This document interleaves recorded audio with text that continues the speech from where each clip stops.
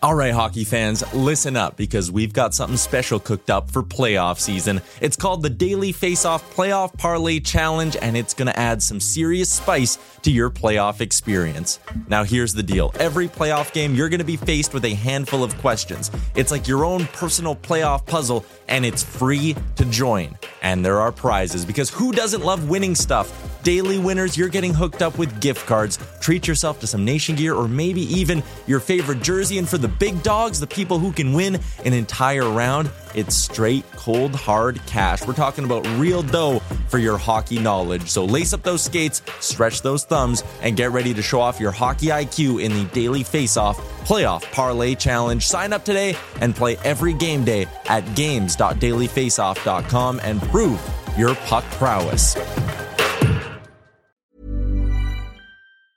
Hey, I'm Ryan Reynolds. Recently, I asked Mint Mobile's legal team if big wireless companies are allowed to raise prices due to inflation. They said yes. And then when I asked if raising prices technically violates those onerous two-year contracts, they said, "What the f*** are you talking about, you insane Hollywood ass?" So to recap, we're cutting the price of Mint Unlimited from $30 a month to just $15 a month. Give it a try at mintmobile.com/switch. $45 up front for 3 months plus taxes and fees. Promo rate for new customers for limited time. Unlimited more than 40 gigabytes per month. Slows full terms at mintmobile.com. There's never been a faster or easier way to start your weight loss journey than with PlushCare. PlushCare accepts most insurance plans and gives you online access to board-certified physicians who can prescribe FDA-approved weight loss medications like Wegovy and Zepbound for those who qualify. Take charge of your health and speak with a board-certified physician about a weight loss plan that's right for you. Get started today at plushcare.com/weight loss. That's plushcare.com/weight loss. plushcare.com/weight loss.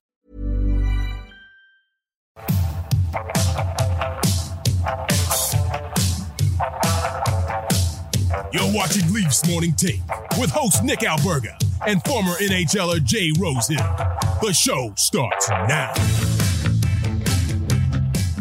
All right, what's going on, everybody? It's time for the Tuesday edition of Leafs Morning Take presented by Botano. It's Nick Alberga and Carter Hutton with you. What's going on, Huts? Not much, buddy. How you doing? It's nice to be back. And I didn't want to come on yesterday. Obviously, you had Rosie, but I needed you to get a day to kind of catch up from your big weekend so I can come in here full blast on a Tuesday and hopefully you're recovered and ready to rock. Man, I could tell you today is a grind. For some reason, like I was good yesterday, but it's like back to the grind today where it's like I feel like I've been hit by a train after spending all Sunday in bed. Yesterday I was up and at it, but today it's hitting differently. Maybe it just takes longer to kick in, but it was a good weekend. I was going to get your thoughts. It was unfortunate we couldn't have you there, but the future, we know great things are in store for you and your career here in broadcasting and with the company for sure. But what did you make of All-Star Weekend in general, just watching it? Well, outside of my jealousy of not being there and a little bit of FOMO. So other than that, it was good. It was nice to see, everybody that was there and the fans, the backing, the buzz, to know that the NHL and hockey is in a great place, right? Because, there was a few years there during lockouts and different stuff. We didn't know if it'd get back to where it was. And it seems like it's in a great place. And obviously having it in Toronto, it backed it. I think the diversity you see at the games, the cultural, how it's spread throughout all different levels, which is great for me. And it was nice to see the big dogs perform like big dogs too. You could see they were trying. You could see they cared. They were showing off their skill. And for me, it's what fan in the stand that's a young kid that gets to see that might change their life forever, that might fall in love with the game. And it's not about the guys that play in the NHL necessarily. It's just about growth of the game and getting fans and getting people to understand that you can play this game your whole life and how great it is.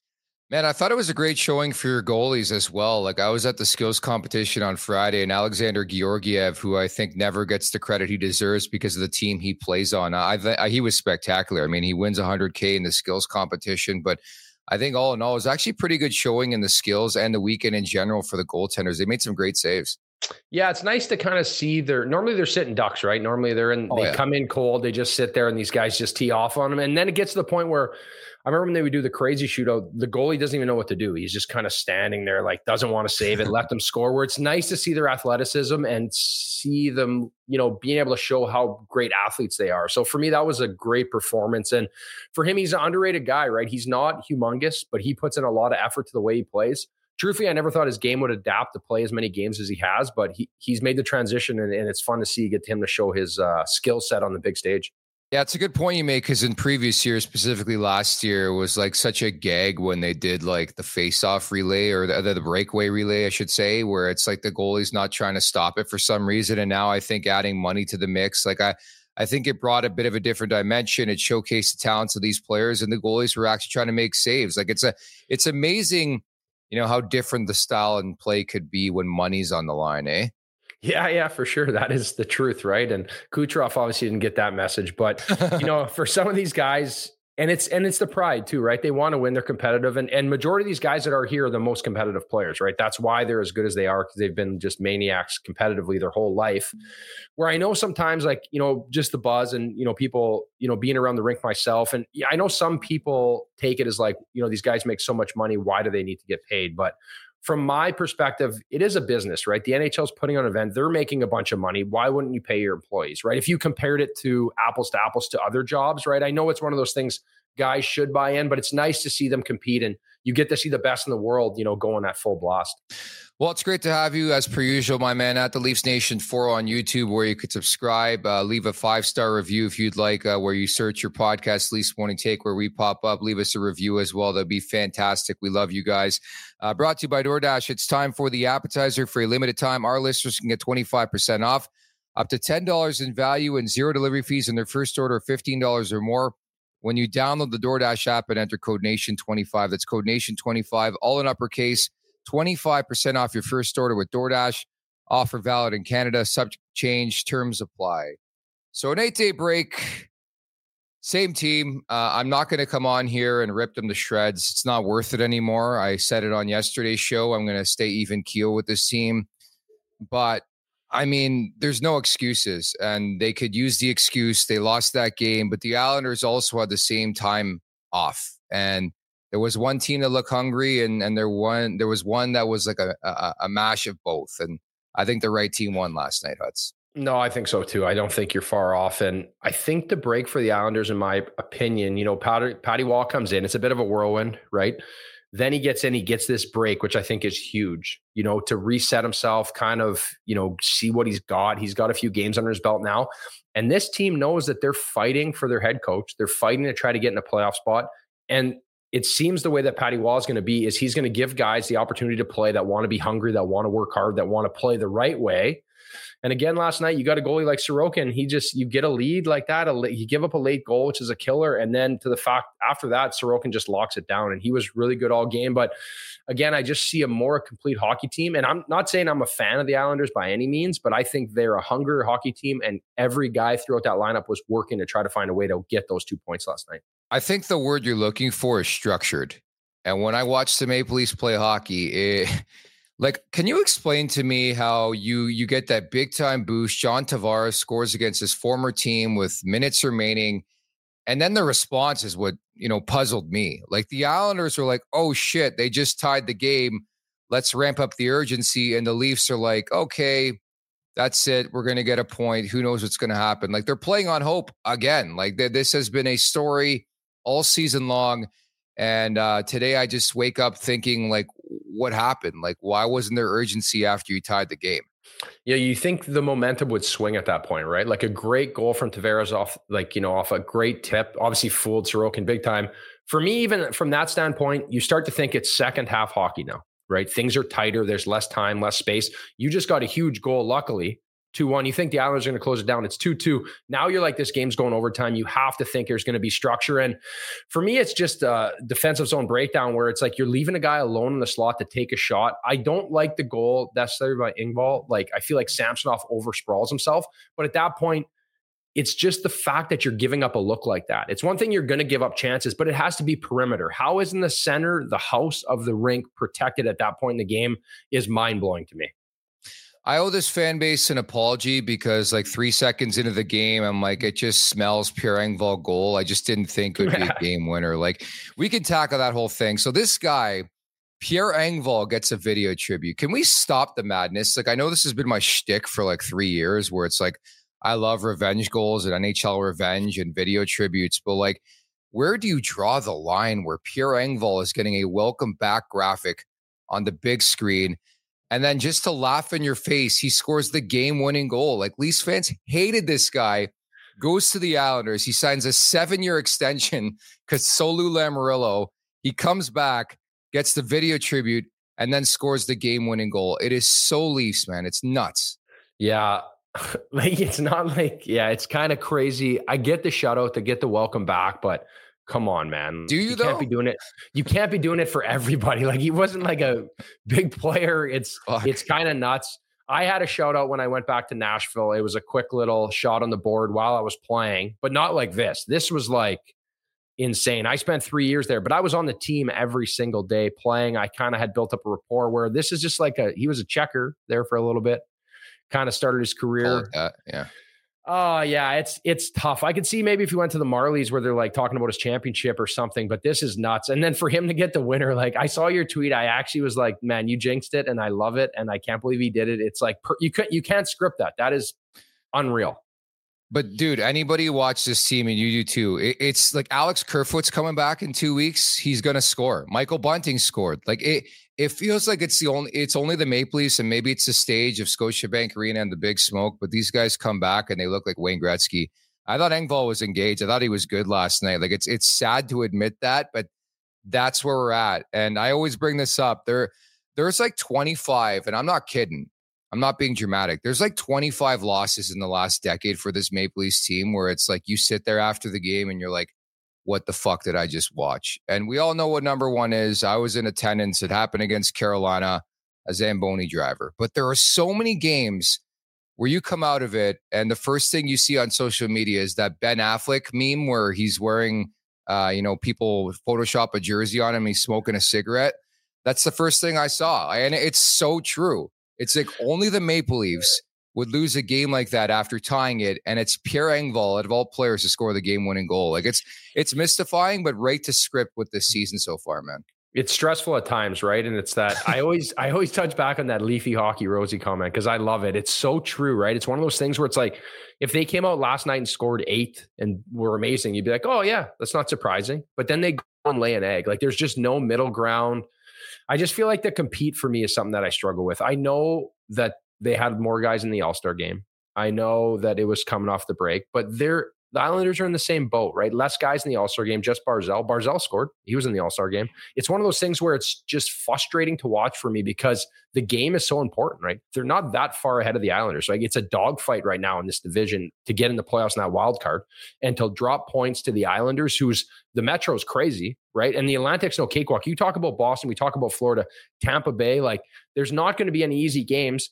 And granted, I know you can't control all these other teams, but you can control the way you play. You can control the way you set yourself up for the playoff, finding that stride in the playoff hockey as it gets closer.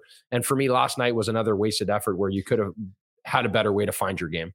Yeah, I think that assessment's so bang on, Huts. Like, at what point do you get the coach involved? Like, the start, like it was just so lethargic. And again, the Islanders had the same 8-day break. Matthew Barzal was part of All-Star Weekend. He was the best player on the ice last night. They win the game because Matthew Barzal stepped up his play. He owns the Maple Leafs, by the way. Ever since that comment from John Tavares, where he called him that kid that won the Calder, he has dominated the Toronto Maple Leafs, plain and simple.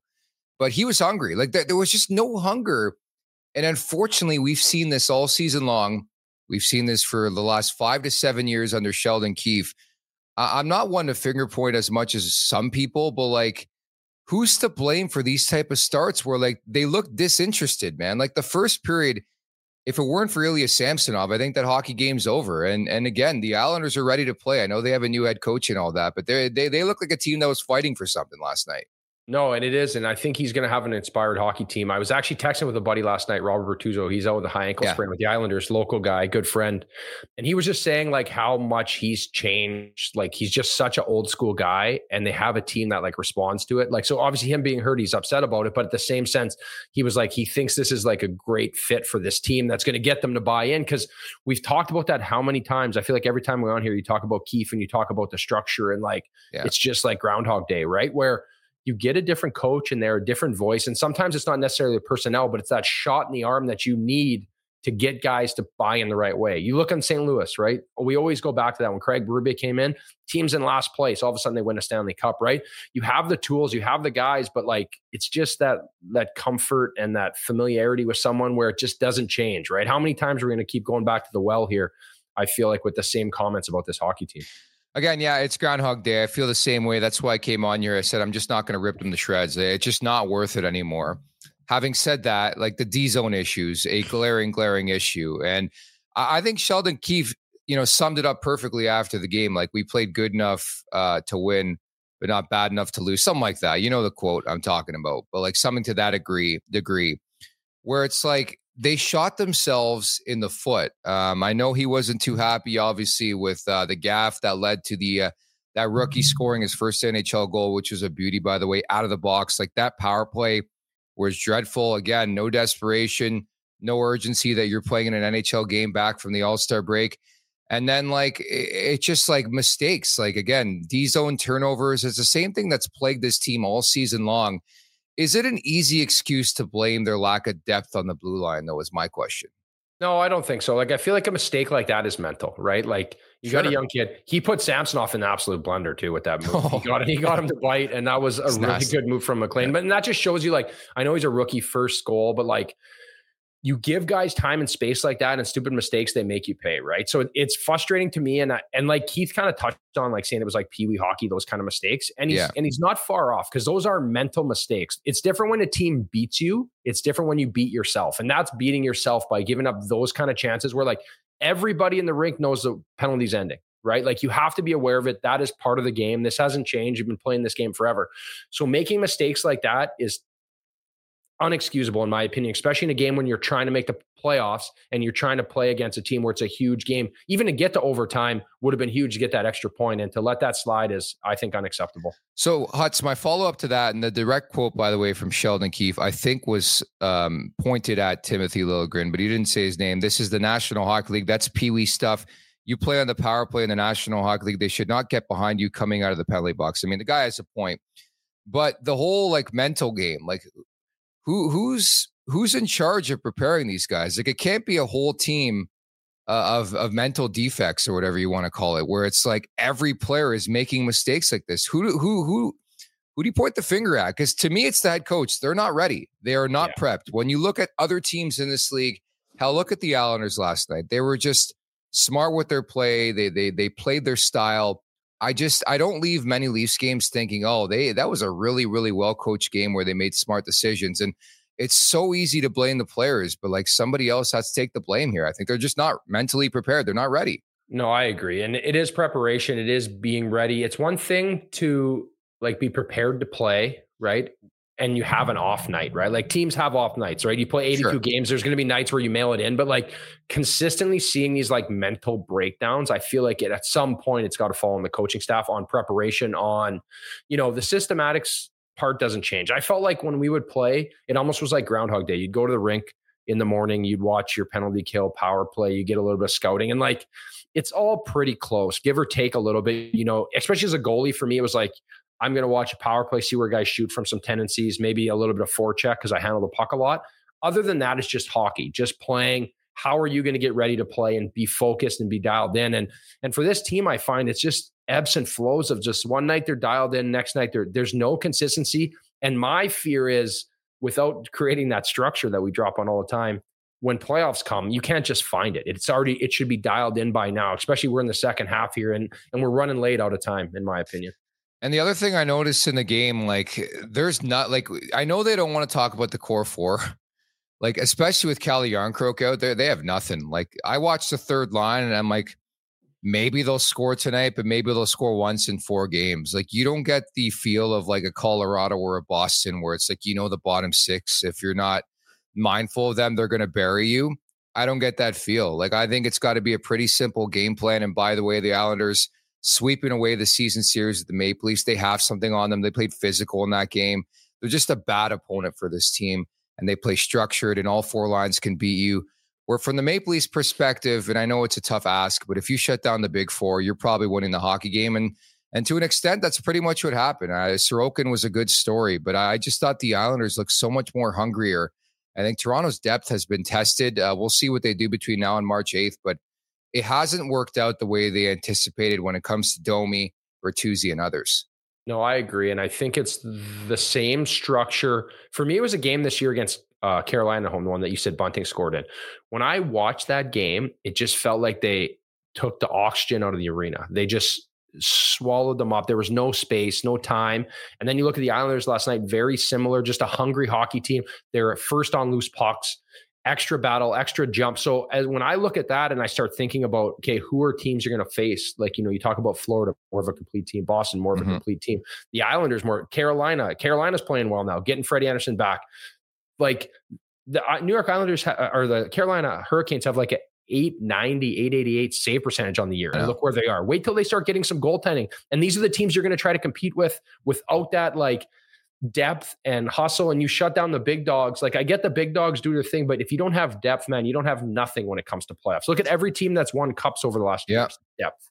Yeah, that's exactly it. And that's what I always come back to. I mean, it really is an embarrassment of riches. It's great to have the big boys. It's great to pay them their money. But without depth, you're just not winning anything of significance in the Stanley Cup playoffs. And I just don't feel like a guy like David Kampf or, I love Kelly Yarncroke. I think he's a top 6 guy. But like, they just don't have the guy who's going to score that big time goal. Nor do I think there's a switch that can be flipped. Like there's just a lot of question marks with this team, which I think is concerning this late into a season with the trade deadline, 5 weeks away. But I do want to touch on some positives. I thought John Tavares was excellent. Like you talk about guys who needed, a break. It was him. He scored in the game before the break, comes out with a goal and an assist. But I thought he looked rejuvenated. I thought he looked fresh. Skating was back. Like he looked like a much different player, which is a positive development for this team. Which isn't surprising to me, right? He's held off the score sheet for a bit, and he's a pro, right? He's been doing this a long time. It's a little bit of a rut for him, but he's a guy that they need, like where he's playing that kind of playoff style hockey, right? He's gritty, he's in the corner, he's going in front of the net, he's doing the things he needs to do. And for him, I think that's a vote of confidence getting him going, right? Because it's like anyone, you start to doubt yourself when you're in a slump, right? But when things are going well, it's easy. It's a flow state. For him, in my opinion, though, is like, can he stay at that level, right? Where we're trying to get that out of him. He needs a little things where I think that needs to be inspired throughout the lineup. Getting the guys that want to play a perimeter game to buy into the JT kind of style of play. Because if you filled a team with a bunch of JTs, you'd have one hell of a playoff hockey team, right? I know he takes a lot of heat for how much money he makes, but that's not his problem. They gave it to him, right? So it's one of those things where I think if you get guys to buy in and play that way, this from their leader is going to be a shot in the arm, hopefully to get guys to be like, this is the way we need to play if we want to win. And again, you say the phrase consummate professional. It is so true with John Tavares. And I do truly feel like he's perfect for this market. Nothing bothers the guy. Like he's coming off the longest slump of his NHL career and then puts out an effort like that. And I think he's just perfect to deal with adversity. I mean, there's been ups, there's been downs throughout his tenure as a Maple Leaf, but like he's always around a point per game. Like he's the least of my worries. I said this a couple weeks back where it's like JT always seems to go through that January swoon and then he finds his game. And that's a really pleasant development because the last little while he has not been great. But again, like you, I wasn't concerned. But I do think it's time for like John Tavares to grab the reins here and say, like, will this team? They need somebody to elevate right now and grab this team and say, we're doing this thing. We're making the playoffs. We're going on a run. And right now it's a lot of this Jekyll and Hyde bullshit, unfortunately. No, I agree. I think there's always moments like that where your leaders and your veteran guys need to just drag guys into the mud with them. Just be like, hey, this isn't going to be easy. It's going to be hard. You look at Bo Horvat, right, standing up for jumping in there. And like, he's outmatched, he's outsized, but he's still showing up. And it just kind of gets guys inspired to play because at this time of year, things are fragile, right? Like, and I always found that when I played at the start of the year, even your routine, right? You go to the rink, it's a grind, right? But it's like easy because it's fresh. And then all of a sudden it's like you're 40 games in. And I would always joke around with younger guys would come in, especially goalies. You'd see them do really well. Like talk about Garrett Sparks, right? Came in, got a shutout. He's the best goalie in the world. But it's easy to play on emotion, right? It's harder to be a pro and every day find a way to do the right things and find that extra gear. So when you have those leaders like, Horvat or Tavares, these guys that can do all the things that are good pros, it kind of drags guys into the fight. And for me, I think that's a positive for the Leafs, but let's see how they respond, especially with the bottom six, like playing kind of on the outside perimeter guys. It's got to be some grit coming home here. Man, you talk about confidence. I took a bit of heat, weirdly enough, on social media on Monday, questioning Willie Nylander. Like, he just looks really, really hesitant, and people were throwing stats and numbers at me, and I get it. He was much better in the game, but still, like, you're a goalie. He just looks tentative, like stuff that he was connecting on and finishing on earlier in the season. It's just not there. And I mean, the video alone of his reaction on the bench tells you everything he needs to know, or you need to know about where he thinks his game's at right now. Like, he's really fighting it. He's snake bitten. Yeah, and he's not hiding it right now a little bit. He's fighting it, especially the room for error and margin is so fast out there that if you're thinking a little bit or trying to like think things through, like you have to be a play ahead and making moves. And he's definitely fallen behind, especially the way he plays, right? He is a high-end skill player. And again, he signs a contract, all-star game, a bit of a lull. He doesn't worry me as much as some of the other guys with the depth. But at the same time, I agree. When you're a little bit off, it's a difference maker, especially when he needs to make like sexy plays and he's doing all this stuff. If you're a little bit off, man, you get exposed pretty quickly. But Hutz, that scares the shit out of me. They paid this guy $11.5 million to be a marquee talent night in and night out. And he is playing like an $8.5 million player. And the margin for error in the salary cap world is razor thin. And granted, the sample size is like 11 or 12 games. I will give this guy the benefit of the doubt, more so because of what we've seen the last year and a half. But I would be lying if I'm not a little worried and concerned about the fact that very coincidentally, this guy has resorted back to the former player, to the guy who's a really, really good hockey player, but he is not a guy who's a marquee talent in this league right now. And it's unfortunate. It's sad to me. Yeah, because I feel like when you start talking about like the elite of the elite, you know, you talk about Sid, obviously, for years, McDavid, McKinnon, these guys that are just like passionate. And I feel like Sidney Crosby would like take another contract to play for free. Like this guy just loves hockey. He loves it. Like he lived every time you hear Crosby or we play against him, he's like, leave. Like I'm going to get my pizza or whatever. He's in the gym working out, right? It's just, he's one of those guys that's just consumed by the game, where Nylander doesn't give you those vibes, right? He gives you the, like, I'm a stud. I'm going to be cool. I'm going to live the life, which is cool too, but it's not cool when you're talking about a team that's trying to win a Stanley Cup and you just gave him a boatload of money moving forward if he packs it in. Again, yeah, I'm not saying he's packing it in, but like he hasn't been the same player. I mean, it's not night and day, but he has taken a significant step back since signing that contract. But again, ultimately, it's all about the Stanley Cup playoffs. They got to get there first. It's all about this stretch drive. And I do believe, obviously, in William Nylander. Matthew Knies is another guy who I thought needed a bit of a break, like whether the rookie wall Hutz is a real thing or not. I thought he was good. I thought that top line had some jam. Matthews with the rare triple post off a great pass from Knies. Like they were creating opportunities. I thought Mitch Marner again, like this has been an under the radar type story because we expect excellence from this guy every night. But Mitch Marner, it's funny. So like Nylander's taken a step back since signing the contract. Marner's taken a step forward. Like I think he's been great lately.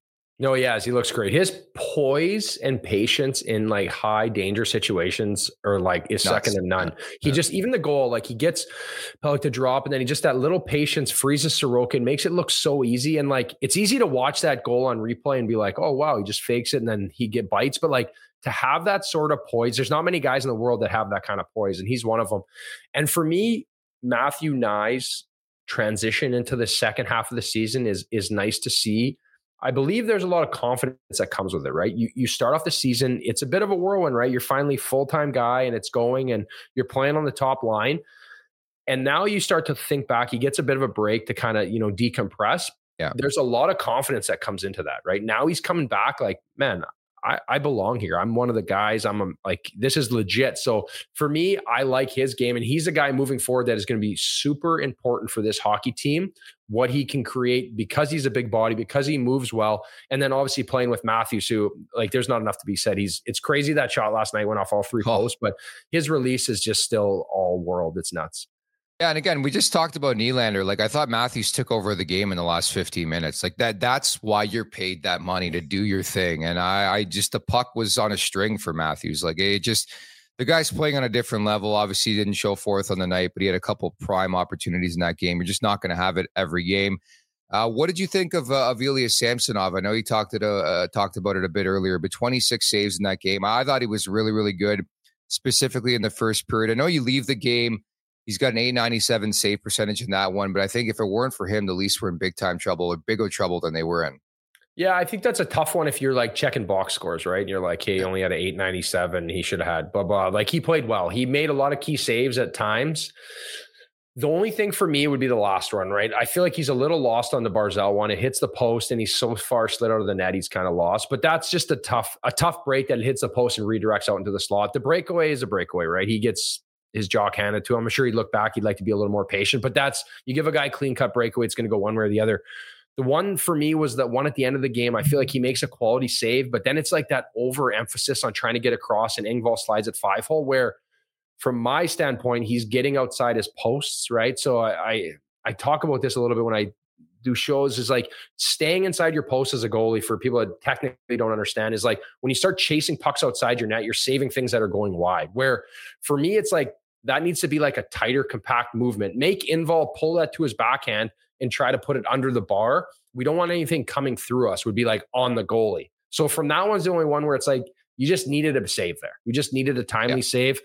Granted, we can't control the shitty defense and giving up the house and giving up a prime slot. We can control what we do as a goalie. So for me, that one stung. But other than that, I'd say it's a great performance. I think coming out of break, knowing what he had been through, came back, played well. This is a good measuring stick that, hey, he's still here. He's going to play well moving forward. Believe it or not, I sympathize with the guy last night. Like, and I have to ask you, you played in this league. How much strain does that put on a goalie when your D can't get the puck out of the zone? Like, it's mind-boggling. Like, Rosie and I were joking about it yesterday. Simplify the game. This team is incapable of simplifying the game. Like, what happened to just putting the puck off the glass and just calling it a day for that moment in the game, you know? Yeah. My buddy's a senior AAA beer league champion, so he always used to say they should have a stat for off the glass and out, because that was his key, right? Like, just keep it ugly. I played with Brian Fahey, I remember in the minors with the Hawks, and he used to ice it. We'd play down in Carolina, and it was like, if there was a certain amount of icings, everyone in the crowd would get free ice cream. So they would love when we'd come to town, because it was just icing it. There's nothing wrong with resetting, getting your draw, like having it. So I think that's frustrating. But as a goalie's perspective, I can't control that. I can't control what I get. I can't control if I go to the game and get 40 shots and 20 breakaways, or if I get 15 shots and it's the easiest night ever. So I think for me, with Samsonov having this little, hiatus that he went on to try to recollect himself, he's just got to come back and control what he can control. And that's, for me, when I was at my best, and majority of goalies I played with, when you can eliminate what your team's going to do, it's almost like you're playing your own game inside a hockey game. And I think for Samsonov, yesterday is frustrating, but let's mail it in. It's gone. Move forward, keep chipping away, and keep working toward what. This is Paige, the co-host of Giggly Squad, and I want to tell you about a company that I've been loving, Olive & June. Olive & June gives you everything that you need for a salon-quality manicure in one box. And if you break it down, it really comes out to $2 a manicure, which is absolutely insane. It's also so easy to get salon-worthy nails at home with Olive & June. The difference between how your nails used to look when you did them yourself and now with the Mani system is a complete game changer. The best thing about Olive & June, too, is it's a quick dry. Dries in about 1 minute, lasts for 5 days, and full coverage in up to 1 to 2 coats. Visit oliveandjune.com/perfectmani20 for 20% off your first system. That's oliveandjune.com/perfectmani20 for 20% off your first system. Burrow's furniture is built for the way you live. From ensuring easy assembly and disassembly to honoring highly requested new colors for their award-winning seating, they always have their customers in mind. Their modular seating is made out of durable materials to last and grow with you. And with Burrow, you always get fast, free shipping. Get up to 60% off during Burrow's Memorial Day sale at burrow.com/ACAST. That's burrow.com/ACAST. burrow.com/ACAST. Everyone knows therapy is great for solving problems, but getting therapy has its own problems too, like finding the right therapist, fitting into their schedule, and of course, the cost. Well, BetterHelp can solve those problems. It's totally online and built around your schedule. It's surprisingly affordable too. Connect with a credentialed therapist by phone, video, or online chat, all from the comfort of your home. Visit BetterHelp.com to learn more and save 10% on your first month. That's BetterHelp, H-E-L-P. What the end goal is. This segment is brought to you by Charm Diamond Centers. Get custom ring building delivered in less than 4 weeks with the Charm Masterpiece program and an unbeatable pricing policy. For more information, go to charmdiamondcenters.com, which leads us into a conversation about home ice, man. That building was dead. Like it was worse than usual. It's the Monday night special, I call it, but maybe everybody was just hungover from All-Star weekend. I'll go with that. Yeah, a lot of hype. I was kind of surprised that they would start a home game after that weekend. You think it'd maybe be like a day off on the, like a day and then on the road or something. And I don't know, but like there's nights that rink's dead to begin with too. And it's not like the Islanders are a sexy draw either too, right? It's not like it's coming in, it's like a huge matchup. It's a team we know that's like can play boring and kind of drown the game out. So for me, it's frustrating because of the sense of like, there's so many fans that want to be at games and want to be engaged and just love the game. And I always found that when I played in Buffalo, it'd be like all Leafs fans, but they were the rowdy ones because they were the blue collar fans that could finally afford to come to a hockey game. They'd come to Buffalo and just go absolutely bananas. Where Toronto, it's the suits, it's Monday, it's just kind of a flow. Not as many people are into the game. And it's definitely frustrating, I think, from a fan's perspective and an ex-player to be like, you just want energy, right? Like these guys, it's a grind. Well, I was going to ask that. I mean, you've been lucky enough in your career to play in Arizona, jokes aside. Nashville, obviously Bridgestone Arena. That barn is tremendous. I've watched the hockey game there. St. Louis, like you've had the opportunity to play some really, really cool buildings, really, really loud buildings. How much does that impact a player? Like I've always wondered, do guys care if you have a building like Toronto where it's like, man, like it sounds like a mausoleum in there. It's so sad because they have a really fucking good hockey team, but again, the people who go to those games really don't care.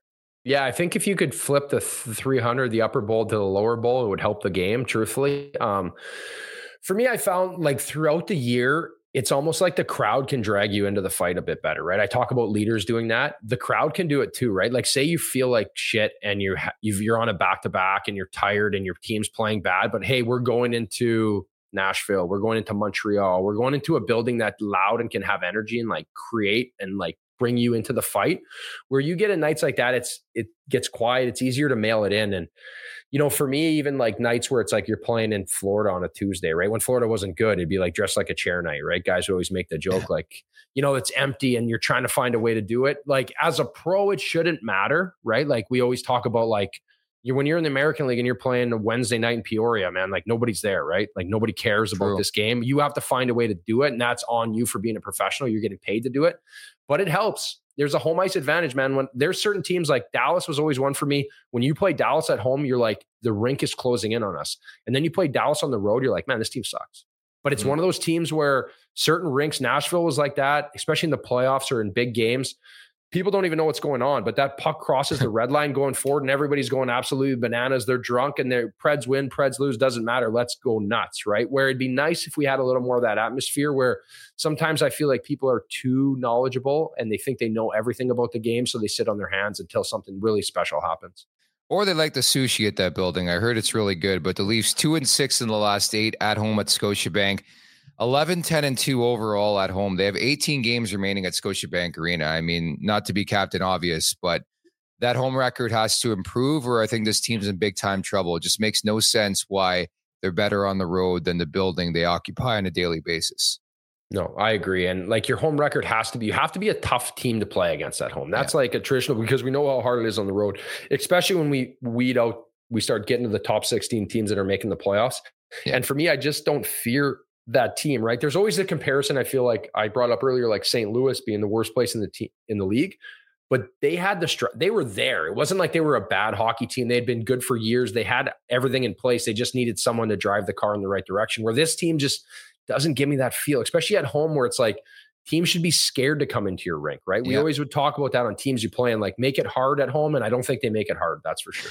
Yeah, it's funny you say that because Gord Stellick, I used to do a Leafs broadcast with for a couple of years, and he'd always say on air, make the building a house of pain. And that's the least of, I think, the feel from opponents. It's like you come into Scotiabank, it's like points night. And I start to wonder if it's the brand or if it's the style of the way the Leafs play. Like, for example, Simone Benoit lines up Matthew Barzal, just misses him, then a scrap ensues. And it seemed to throw some jam in the building. Like maybe it's a style of the way they play, that if they played more of a rough and tumble, because we have experienced an era back in 2000, that era with Pat Quinn, where it was a rough and tumble Maple Leafs team. They had some guys who can scrap and guys who can hit, and that building was rocking on a nightly basis.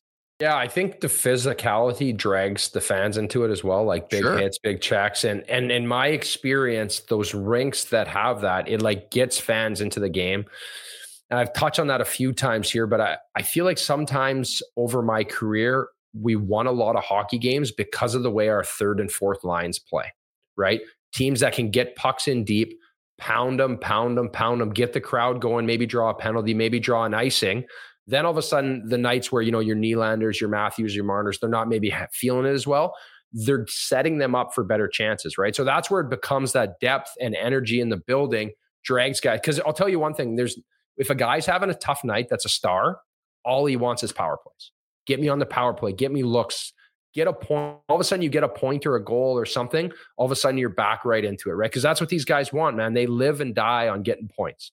Where if you're a fourth liner, live and die on getting the team going and doing the right things on and off the rink. Yeah, and the other thing I noticed too, like which I really noticed with the Islanders, like the Leafs don't come at you in droves or waves where it's like shift after shift. That you roll all four and you keep coming and coming, and you know at some point in time, the opposition is going to succumb to the pressure. It's like one good shift, two bad shifts. Like there's no like. I don't even know how to put it correctly. Maybe you have the terminology for it, but like they just don't come at you in waves like the elite teams in this league do, where it's like every shift they're at you and the game doesn't change for them, you know? No, that's the right way to call it, Nick. I know you didn't play in the NHL. I'm not going to hold that against you, but that's right, man. Like you watch even like Seattle, like a team like Seattle last year, it was like, it felt like whether their top line was on the ice or their fourth line was on the ice, they were just coming. Even like Rosie could say this. There's not a time in his career when he had a chance to throw a hit, he was throwing exactly a hit, right? Yeah. And all of a sudden now you do that over the course of a game, and now the guys start second guessing themselves. If you give guys freebies, they're getting up ice, they're creating more offense, where you got to pound guys every night. And I think moving forward with this team, you want to create a playoff atmosphere and a rink that is going to have more energy in it. That's how it starts, playing the right way. It really is a war of attrition. And again, we've had this convo so many times on this podcast where you look at the Leafs and wonder if that type of brand is sustainable in the Stanley Cup playoffs. Can they play that heavy hitting? We've seen it a couple times this season, but that's what it's going to be like come the playoffs, regardless of the opponent. It's going to be a 3-1, 3-2, 2-1 style hockey game. And at this point, I don't know what this team is. It's going to be a very interesting next couple weeks. And I think we're going to get, an inside scope of what they're feeling brain trust wise when it comes to this team. But again, it's just more of the same roller coaster type stuff where it's ups and downs, and then they get an effort like that. And again, you can't use the excuse of an 8-day break because the Islanders were in the very same boat and they were ready to play. So I think just the beat goes on, unfortunately, for this Maple Leafs team where it's the same old same. You just don't know what you're going to get from this team, unfortunately. Yeah, I know. And that's the frustrating part, I think, from a fan base and from someone analyzing the game. You're like, it's so inconsistent. You really doubt the fact of like what this team can potentially do, right? So I think you always fall back on the teams that are successful year in, year out, and teams that are successful this year. There's more structure to it. Even like LA, like I know they've dropped off, they've been brutal, but at least there's like structure there. Like you think maybe with a head coaching change, they get guys to buy in that could come back quickly. It'll be interesting to see how that goes with that coaching change in comparative to the Leafs, because maybe a little bit of structure there is going to help them. And for me, looking at this Leafs team, it's just like, I just don't see that happening year in, year out here with Keefe. But yeah, nothing's changing. I mean, if they were going to make that change, it would have happened a couple of weeks back. It's not. And again, I think this is more on the players. I've been strong in saying that for months and weeks and years now. And ultimately, the easiest scapegoat in the league is the head coach. He's just not getting through to these guys. I don't know if he ever has. At points in times, they've had some really, really good moments. But I think it's just time for a fresh face, a fresh voice in this market. It doesn't seem to be happening anytime soon, where it's like every couple games they come out and you're like, what the hell was that? And there's just no consistency. And ultimately, that goes to the coach sometimes.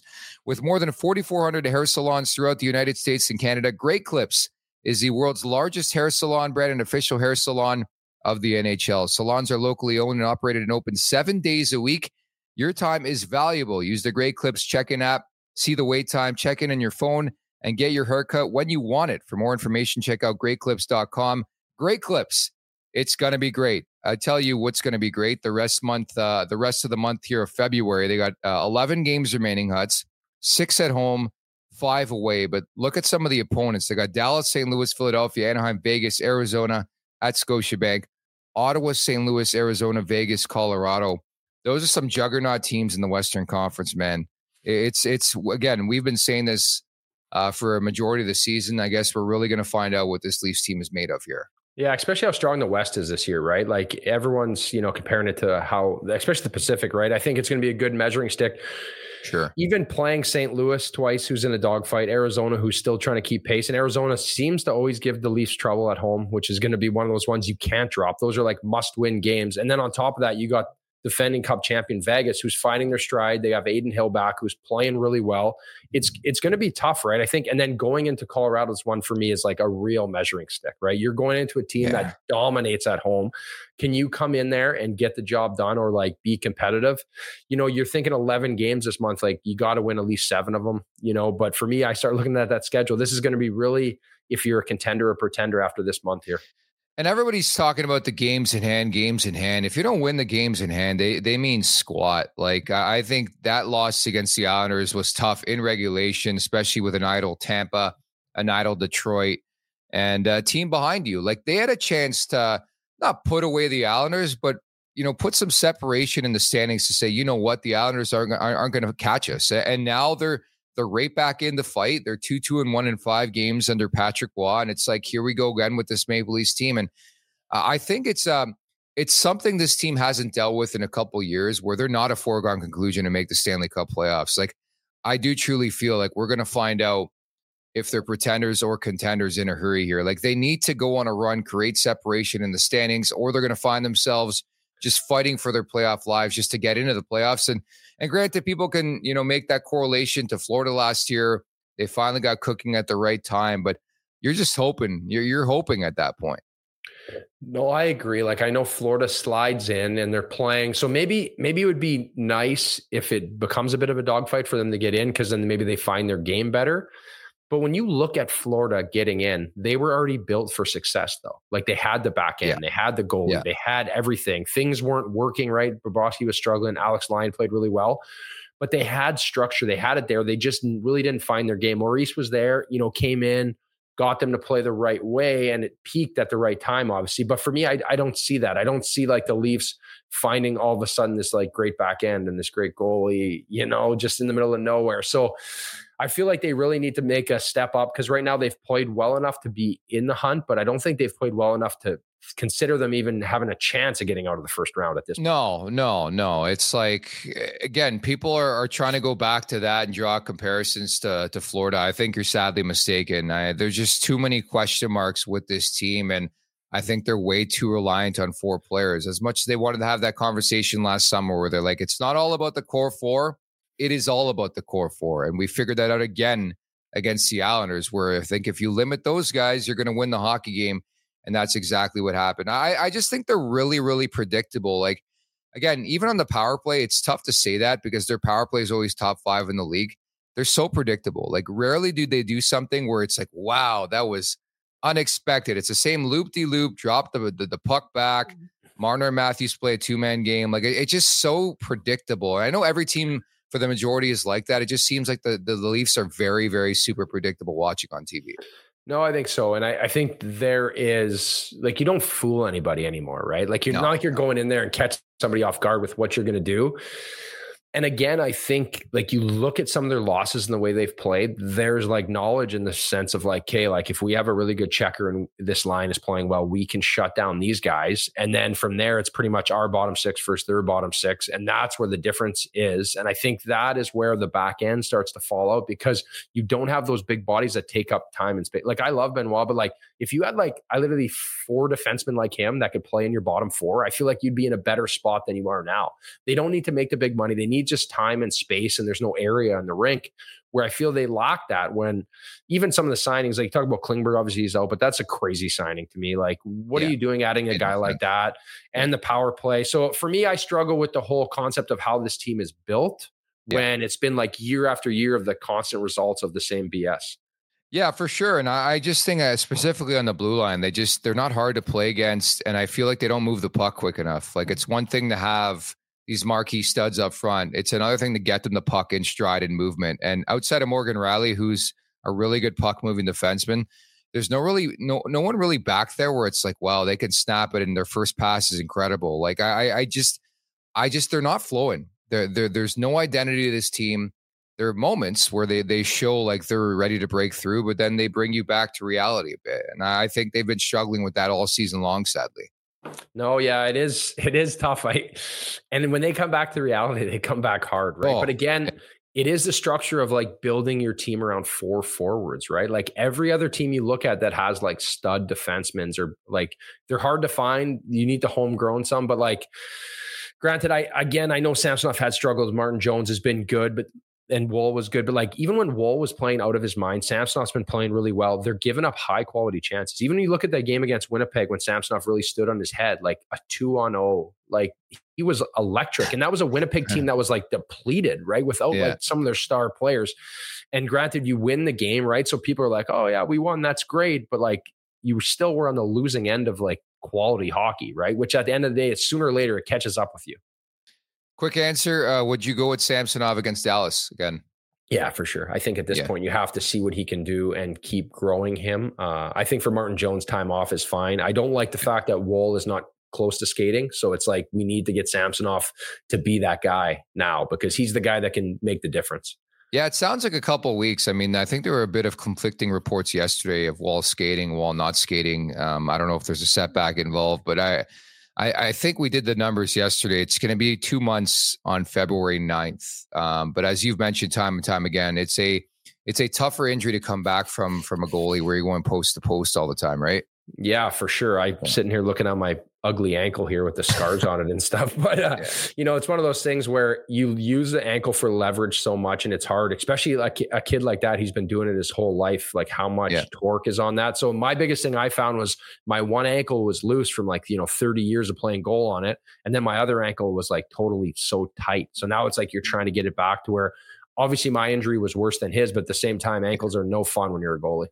Yeah, I remember, again, I've brought this up, but I had a high ankle sprain a couple years back. Funny enough, playing fucking beer league hockey. I got tripped on a breakaway.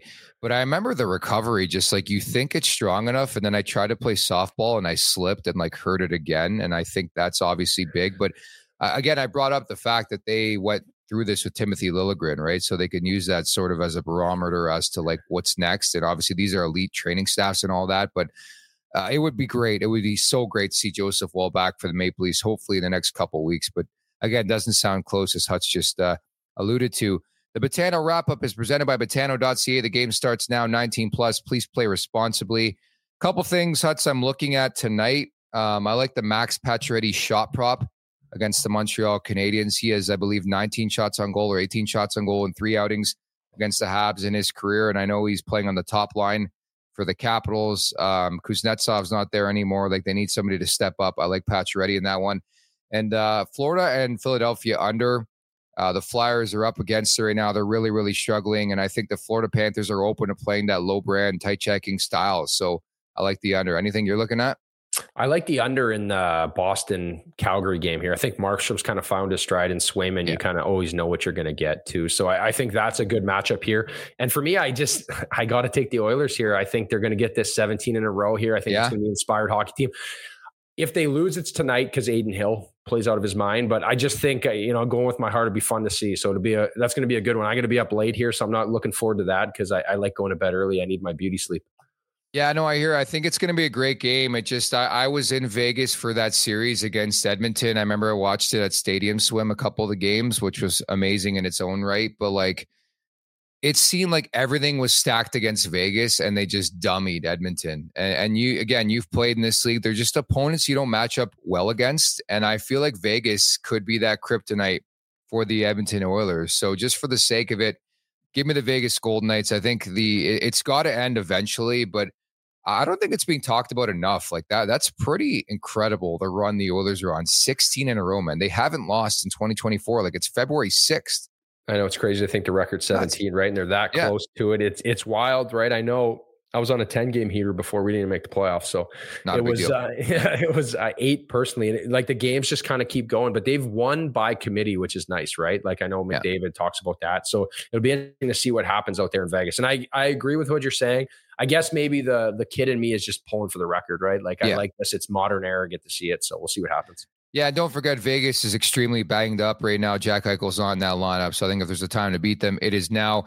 Lastly, I just want to send our well wishes to Hockey Hall of Famer Lanny McDonald, a speedy recovery. He had a cardiac event on Sunday, of course, 70 years of age, on his way back from Calgary, or from Toronto, from All-Star Weekend to Calgary. So sending our best to Lanny McDonald as we tie a bow on this one today, Huts. Great stuff, and it's the Leafs and the Dallas Stars coming up tomorrow night.